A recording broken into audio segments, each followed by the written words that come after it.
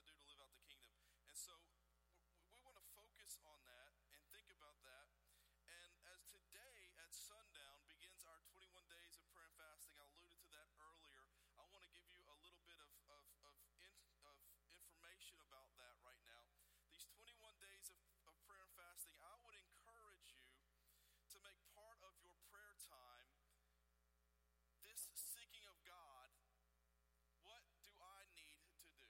What must I do to live out the kingdom? See, as we get into the sermon today, we're going to see this man asks of the Lord, what must I do?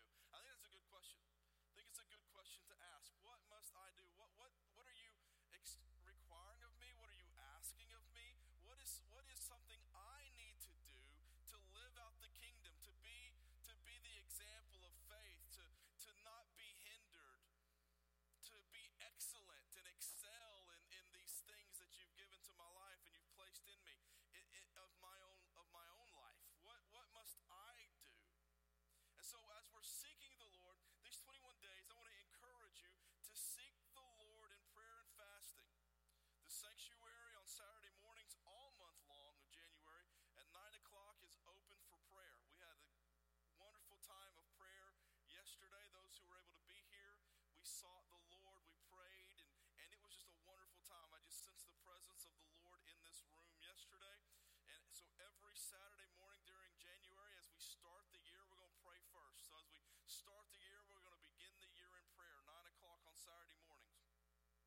I also want to point to you to some resources that you're going to see here on the screen. If you will go to the church website, if you'll go to newcitycog.com, and you'll click on from that main page, New City COG, you'll see a little link, a little button in the top of that page that says sermons, resources, and info. You'll tap that, and it will take you to where it says spiritual life. It'll take you to this page. You'll click on spiritual life right there at the top. And when you click on spiritual life, you can click on 21-day prayer. You click on 21-day prayer, and you will get these resources. And I'm going to read this with you. It says, scroll back up, it says, you will seek me and you'll find me when you search for me with all your heart. That's Jeremiah. We read that this morning. That is sort of my heart as we begin this year. It says, I saw the Lord high and exalted. That's Isaiah said that. We looked at that last week. We saw the blind man in Luke chapter 18. He said, Lord, I want to see. So we're starting this new year. We're seeking for a fresh vision of Jesus. Not a new Jesus, not an unscriptural Jesus, but a fresh vision of Jesus. A vision of Jesus that gives you, gives me, gives us eyes to see the world, to see our situations, and to see ourselves clearly. By Jesus, you will see everything else. So there are some links here. If you on this webpage, you scroll down, you'll see some links. There is a 21-day fasting calendar that you can click on, and it will give you some prayer resources or prayer helps, things to pray for that day. And it also allows you to determine ahead of time how you're going to fast. And to make up your mind. I promise you, you don't want to wake up each day and say, how am I going to fast today? Because you won't fast today, right? How am I going to fast? So make up your mind beforehand. How am I going to fast over these 21 days? What is the plan? What do I sense God doing? What is the plan that I feel like I should partake of? So there were these 21 days fast. There's that calendar. There's also a fasting guide. I would encourage you, look over that fasting guide. There's some great helps and resources, types of fasts, why we fast. We're fasting to seek the Lord. Now, there's some different ways you can fast, and it's even on that fasting calendar. There's a Daniel fast. There's a other food fast. There's a media fast where you don't play. You're not doing gaming and social media and stuff during those days. And it may be where you fast a meal. Maybe you fast lunch on Monday and Tuesday, and then you fast breakfast on Wednesday and Thursday, and then you don't. Maybe you're big into gaming, and so Friday you say, no, Friday I'm not going to do any gaming. I'm just going to spend that time in the Word. And Saturday, or maybe you decide you want to do a bit Daniel's fast, which is no meats, no sweets, and no drinks like teas and cokes and that kind of deal. Maybe you want to do that for 21 days. But set a time, set a schedule, make up your mind on how you're going fasting is a biblical practice, and fasting in the Bible always has to do with food. It always has to do with food because it teaches us that as we hunger for food, we begin to hunger for God. And Scripture says that those who hunger and thirst after righteousness shall be filled. After Jesus spent time fasting, the enemy, the tempter, the Satan came to him to tempt him to turn stones into bread. And the word says that after 40 days of fasting in the wilderness, Jesus was hungry. Makes sense, right? Jesus was hungry. And so what does the enemy come to do? He says, come to tempt him with his bread. And Jesus says, no, man cannot live. The word says man cannot live on bread alone. Fasting has to do with food biblically because it teaches us to hunger after God. So check out those resources, that prayer and fasting guide. Really good resources that will help you as you begin this fast. All right, there's a Bible reading plan that you just click on that link right there, that image, and that is a link that will take you to our church-wide Bible reading plan that we are beginning today, that will last for 28 days. We'll do it together as a body, as a church, and there'll be encouragement there. There'll be strength there. Take this time to really seek the Lord. To really seek the Lord. All right, then we've got a 21-day music playlist. There's almost 6 hours worth of worship music in that playlist that I added this week specifically for this time of prayer and fasting. And you can go there, you can subscribe to that playlist, and it will automatically be downloaded into your Apple Music if you have an Apple Music account. If you don't, you use something else. You can see the songs, and you can add them to whatever plans you use. There's a prayer conference coming up at Oak Park Church of God. It's the Alabama State Prayer Conference. Happens every January in Alabama. All the churches in the state come down to Mobile. Church of God in the state come down to Mobile for a time of prayer and word and preaching. And so that's happening on January 17th and 18th. And then also this Wednesday night, every Wednesday night in January, we are spending that time in the sanctuary. The adults in the sanctuary are spending that in prayer. We'll have a little devotional thought on prayer, and then we'll spend time in prayer. This past Wednesday, I gave a message, a sermon, a teaching on prayer, and that I believe is very helpful and would be very beneficial for you and to help you in this time of fasting. So that is on that webpage as well. All of these fasting resources are here for you to help you, assist you, because I believe that God wants us to seek Him as a body. Amen? I believe God wants us to pursue Him. I believe that God wants us to pursue Him, to practice the presence of Jesus. I believe that God wants to pour His Spirit out on us as His people, as this church. I believe God wants to pour His Spirit out in deeper measure, but we have to be willing to ask the question, what do I need to do? What do I need to do? What do I need to do? And so I think to help find the answer to what do I need to do, we need to start with the question, how can I fast? What do I need to do in my fasting? Spend time over these next 21 days of pursuing God in prayer, fasting, worship, and Bible reading.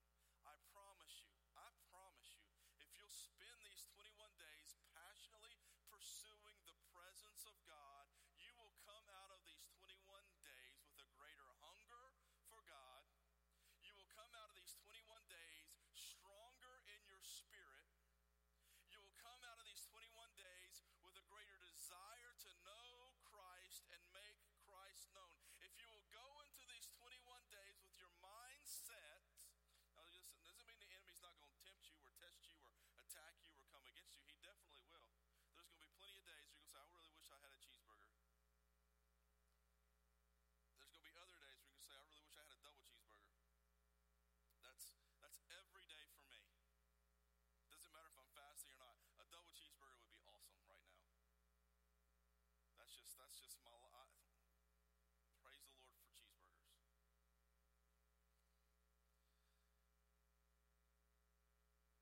Now I'm sidetracked. I'm really seriously thinking about cheeseburgers right now. There is this place downtown.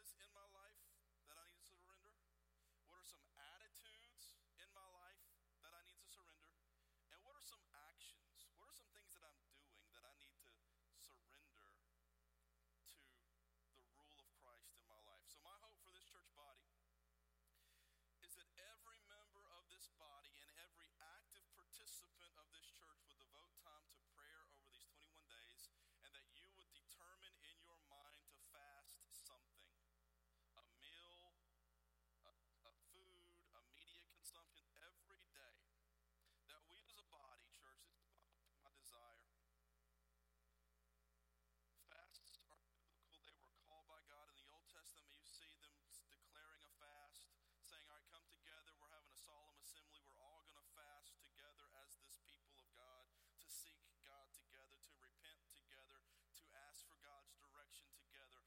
Fasts, called fasts, are biblical. So my prayer is that we as a body would be unified in seeking the presence and practicing and pursuing the presence of God individually, in us individually. God, I want to see you in my life. I want you to move. I want to pursue you in my life individually. But that we would also pursue the presence of God as a church body. God, I don't want you to just move in me. I want you to move in this body of believers. I want you to move in this church. That we would ask good questions of not just what can God do for us, but what God would have of us. So this morning, we're going to look at two men in Luke's gospel. Stories go together, and maybe you haven't thought about their stories together, but this morning we're going to see their stories together. We're going to look at these two men who sought out Jesus, but only one of the men left his encounter with Jesus rejoicing. One of the men left his encounter with Jesus very sad. One of the men left his encounter with Jesus rejoicing and excited. So we're going to start with the first one. It's a familiar story. Really, they're both familiar stories, but we don't always think about them together. We're going to start with the story of the rich young ruler. So the rich young ruler asks a really good question. If you've got your Bibles, you can turn to the book of Luke. We're in chapter 18. We're continuing our journey through the Gospel of Luke. This is week 47 in our journey through the Gospel of Luke. Luke 18, verse 18, a ruler asked him, "Good teacher, what must I do to inherit eternal life?" Now, the rich young ruler was concerned about the afterlife. It's good to be concerned with the afterlife.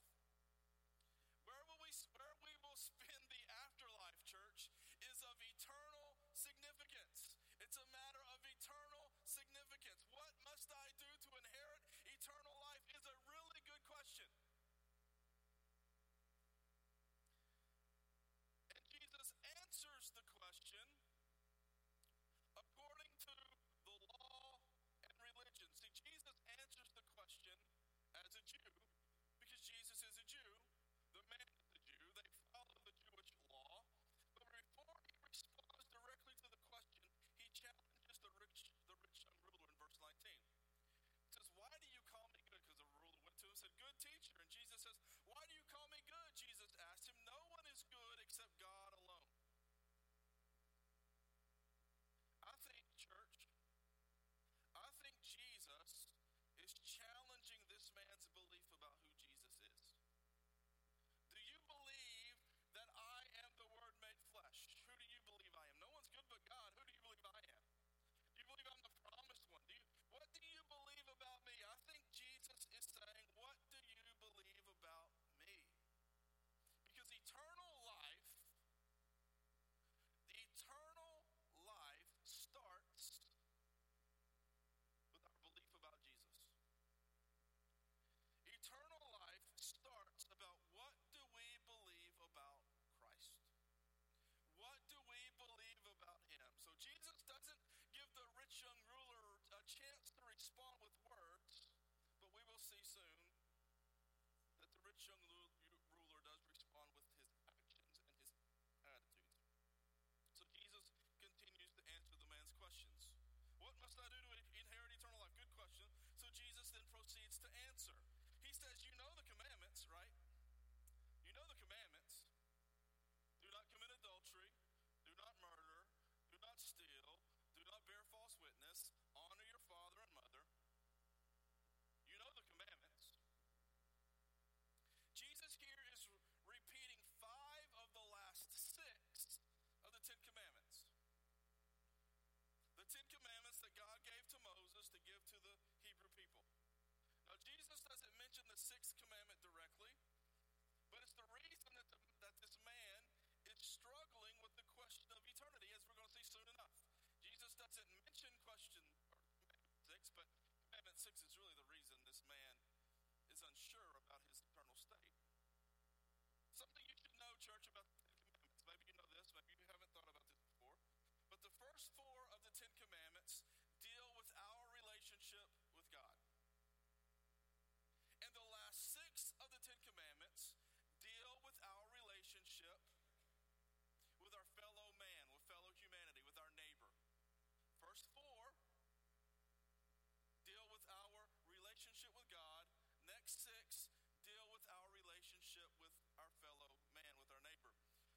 rich young ruler believed he was good with the first four.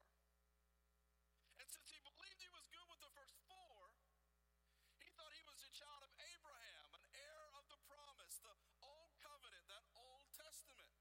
See, the Jews believed that since they were biological descendants of Abraham, that they would receive the blessings and the promises of God's covenant with Abraham simply by heredity, simply by genetics.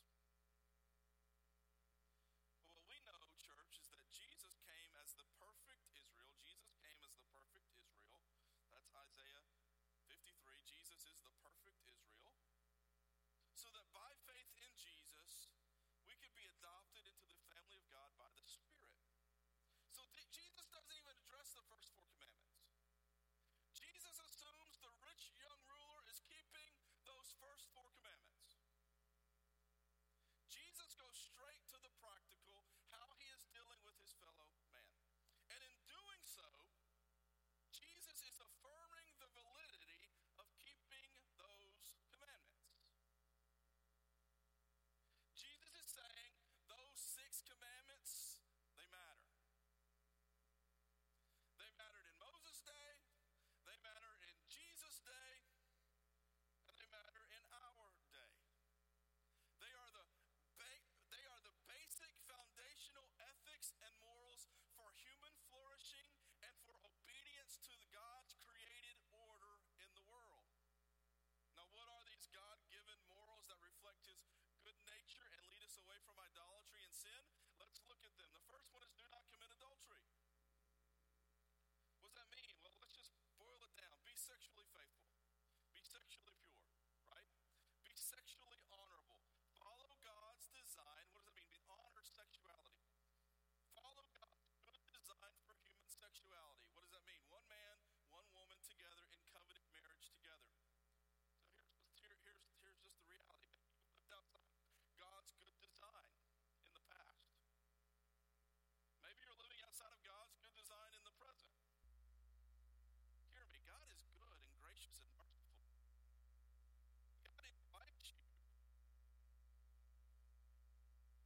to begin the journey with him in forgiveness and truth and grace.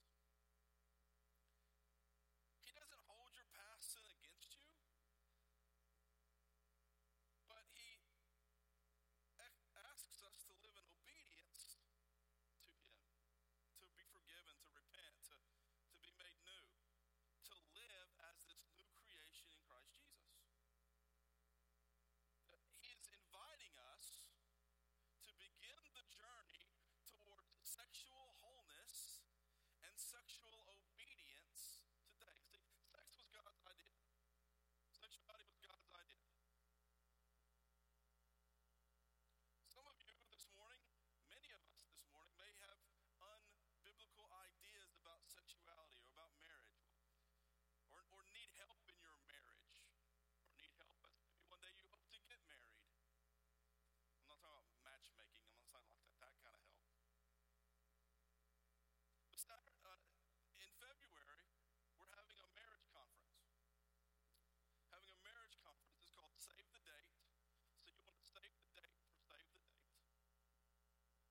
And you'll be hearing more about that this week. It's for both married couples and for singles, folks who aren't married, who want to pursue God's good design for sex and marriage. God's good design for sex and marriage. God created sex. It was God's idea. And I believe that we can only understand and live in the fullness and the goodness of sexuality when we are living it according to God's plan for us. Now here's the thing, church. The next one of these commandments, according to Jesus, we've all broken already. You say, I've never broken this. Second commandment is do not murder. Say, now you're all.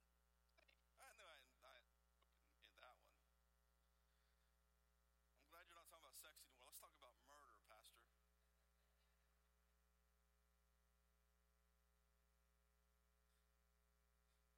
Most in this room aren't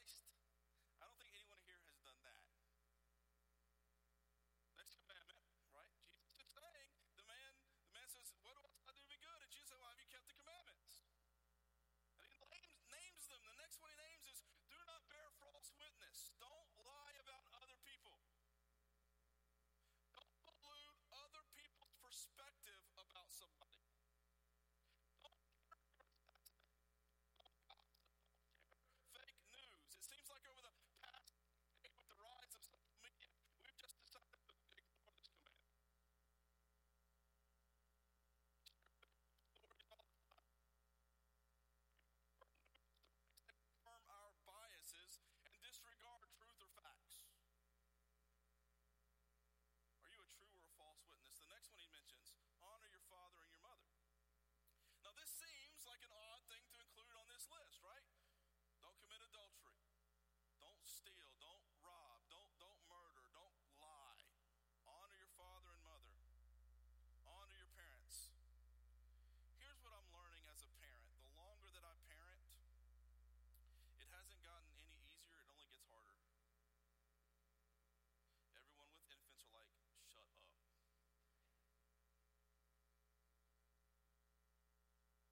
I think and I hope one day it'll get easier. Changing diapers is hard. Changing minds is harder.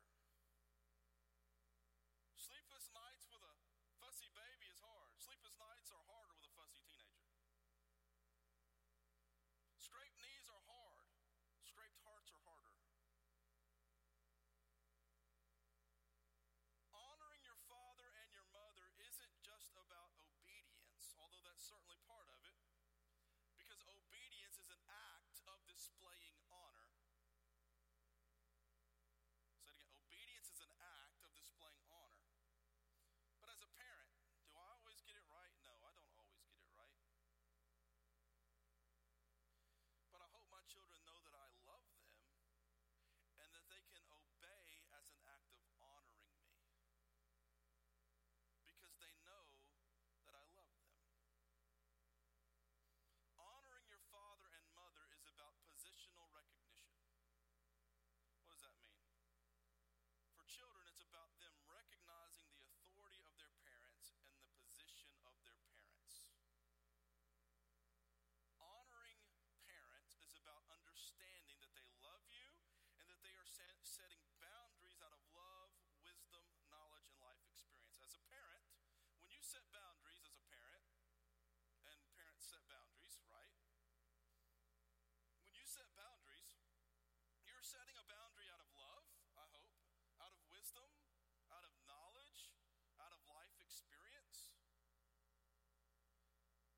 As a parent, we see things from another perspective. We've lived through the perspective of the child, and now we see from a perspective of an adult. And so we set boundaries based on more knowledge, a greater love, and a greater understanding. Now, we've listed these commandments like adultery and murder and thievery and lying, and those are boundaries that have been set by our Creator. Why? Because our Creator has a better perspective. Our Creator has deepest love, greatest knowledge, understanding that we don't have. And so what I would like you to understand this morning, even as we talk about these commandments, is that there are no negative commandments. Every commandment that God lists is positive. Why? Because it's for human flourishing and for human advancing, and because God loves you and God has good for your life. He lays out boundaries not to harm you, but to allow you to flourish. And good parents lay out boundaries because they want their children to flourish. Honoring your parents is about positional recognition, and honoring God is about positional recognition. And the older I get, the more I want to honor my parents and my grandparents. I had a conversation with my grandfather the last time that I was with him, and I just told him, I said, I honor you, Papa. You're an honorable man, and I honor you. I thank you. The older I get, the more I have that positional awareness. The more I honor them for their life and for their wisdom and for their faith and for their faithfulness. Then the last commandment that isn't mentioned by name by Jesus is do not covet.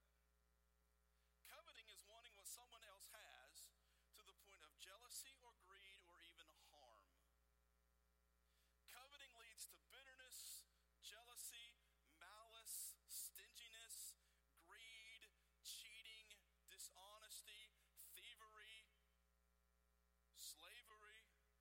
Covetousness sees what others have or even could have says that your happiness is more important than their happiness, and that your value and your worth is greater than their value or their worth as a human, and that your want and what you want means more.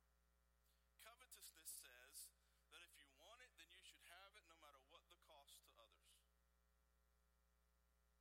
And that is the sin of the rich young ruler.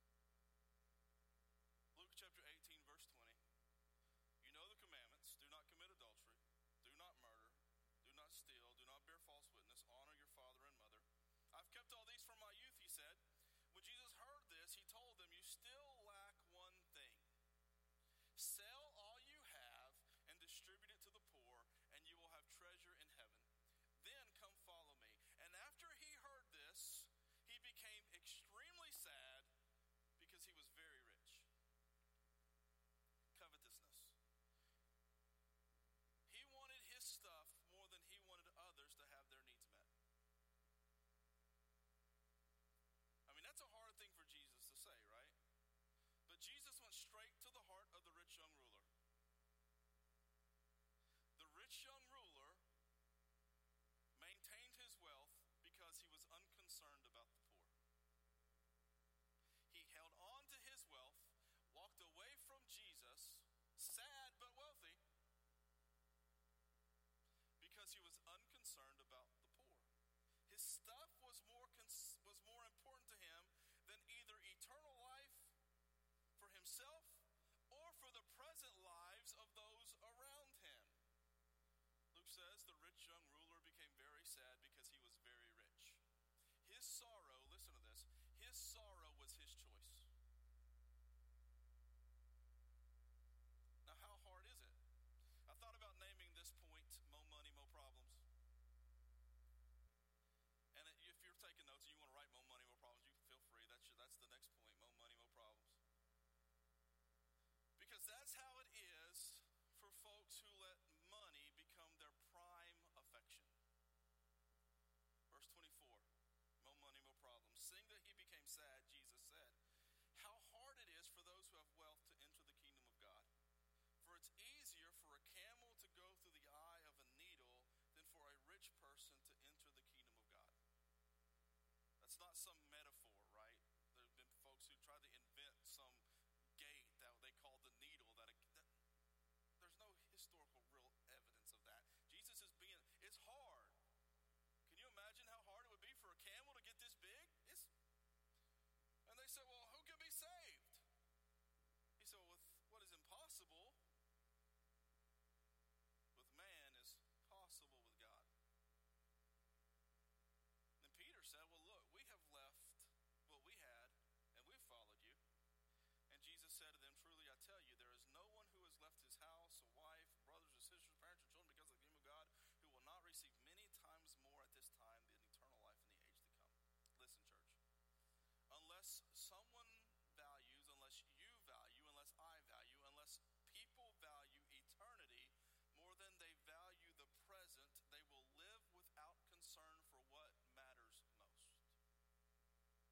It's easier for a camel to go through the eye of a needle, but it's not impossible. See, God makes it possible for a camel to go through the eye of a needle. Because when our attention is on God, our affections are transformed. When our sight is heavenward, our surrender is joyful. When our focus is eternity, our foundation is secure. Listen, wealth isn't the problem. Our affections are the problem. I'll say that again. Wealth isn't the problem. Our affections are the problem. The Bible doesn't say that money is the root of all kinds of evil. It says that the love of money is the root of all kinds of evil. It's not money. It's the affection towards materialism. You can be godly and wealthy, or you can be godly and poor. You can be ungodly and wealthy, and you can be ungodly and poor. But why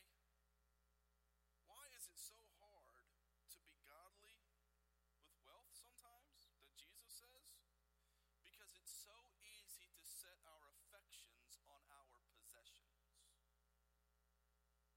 It's so easy, that should help you remember that. It rhymes really nicely. It's so easy to set our affections on our possessions. Jesus tells us to set your affections on things that moth and that rust cannot destroy. Set your affections heavenward. Set your affections on Jesus. But first, you must set your eyes on Jesus. So we've looked at the rich young ruler, went away sad. I want us to look at his counterpart for just a few minutes. His name is Zacchaeus. Zacchaeus was a wee little man. And a wee little man was he. Zacchaeus climbed up in that sycamore tree to see what he could see. Y'all know that one? Luke chapter 19, verse 1. Now, Jesus entered Jericho and was passing through. There was a man named Zacchaeus who was a chief tax collector, and he was rich. He was trying to see who Jesus was, but he was not able because of the crowd, since he was a short man. So running ahead, he climbed up a sycamore tree to see Jesus, since Jesus was about to pass that way. A little bit about a wee little man, Zacchaeus. He was not well liked. He was not well liked. Was he wealthy? Yes. Was he well liked? Not so much. Times haven't really changed, because folks who disregard the needs of others or cheat others or manipulate the system or who are unjust in order to get or to maintain their wealth are not popular people. They're not well liked by the masses. At least they're not well liked by most people, and that was Zacchaeus. Zacchaeus was a chief tax collector. Now, in the time and place of history, chief tax collectors were known to be dishonest in collecting taxes from his fellow Jews. He was a Jew. He was collecting taxes from his fellow Jews, and he was collecting them for the occupier, Rome. He was collecting taxes from his own people, giving them to Rome. And the more he could cheat the taxpayers, the more favor he had with Rome, and the more money he had to line his pockets with. So Rome didn't care if he cheated. Rome didn't care if he oppressed and took advantage and manipulated the system, used unjust scales. Rome didn't care. So he was wealthy. He was rich because he cheated folks. He was called a sinner. He was bearing false witness. He was covetous. He was not a good guy. Zacchaeus was not a good guy. If you think of the story, the rich young ruler's keeping the commandments, you would think he's a good guy.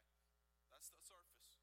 Zacchaeus, chief tax collector, wealthy, getting his money off the backs of the people, not a good guy. That's the juxtaposition that Luke paints between the rich young ruler and Zacchaeus. On the surface, the rich young ruler seems like a decent guy. He's obedient to the commandments, and Zacchaeus seems like this rotten dude, cheating folks out of their money to get wealthy. But under the surface, something is different. The rich young ruler was satisfied living for the present, while Zacchaeus felt that he was missing something. Something wealth could not fill. So he decided he needed to see who this guy was that was passing through town. Word about this man who was coming through had spread. He was a miracle worker. He was a prophet. He was a teacher. He was a rebel. He was different. His words would cast out demons. His word would heal the sick. His word would raise the dead. His word would proclaim the kingdom, and he would bring life to all who believed. This man that was coming through town, there was something different about him, and he felt unsatisfied even in his wealth, and he had to see this man. Zacchaeus needs to see who this guy is. But here's the thing, Zacchaeus could not see. Not because he was blind, but because he was a wee little man. Last week we talked about the blind man who couldn't see anything until he saw Jesus. And so I want to remind you again, we need a fresh vision of Jesus. Our carnal desires will not satisfy us. Our worldly affections will not satisfy us. What we see from ground level will not satisfy us. We need to climb higher. We need to get higher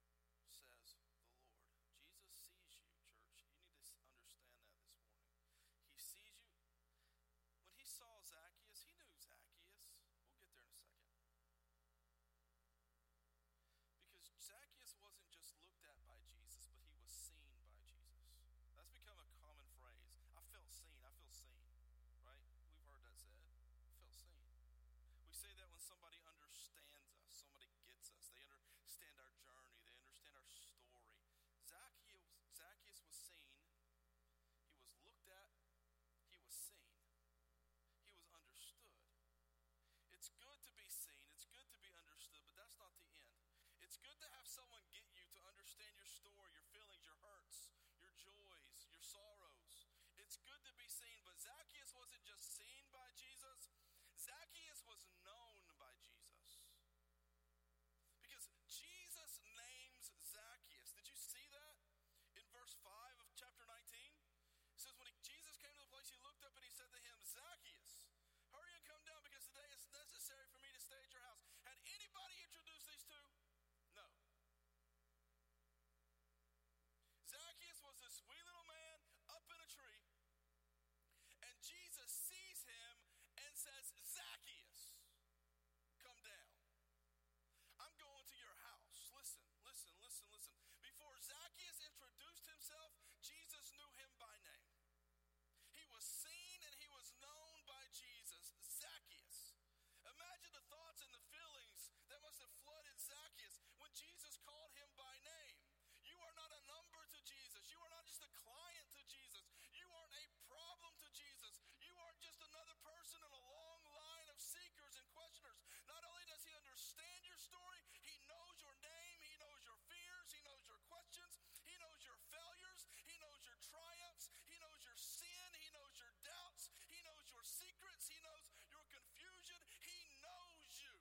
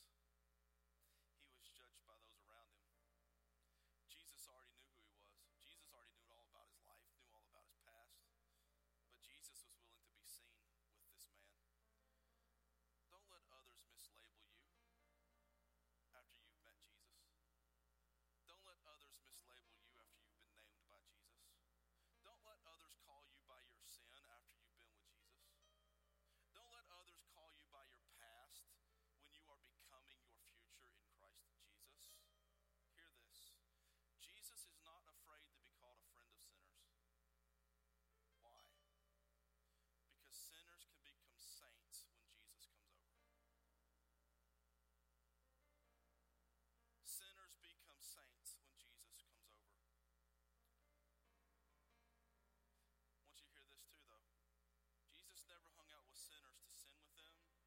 Jesus hung out with sinners to save them. Jesus is not concerned with your past. He's concerned with your future.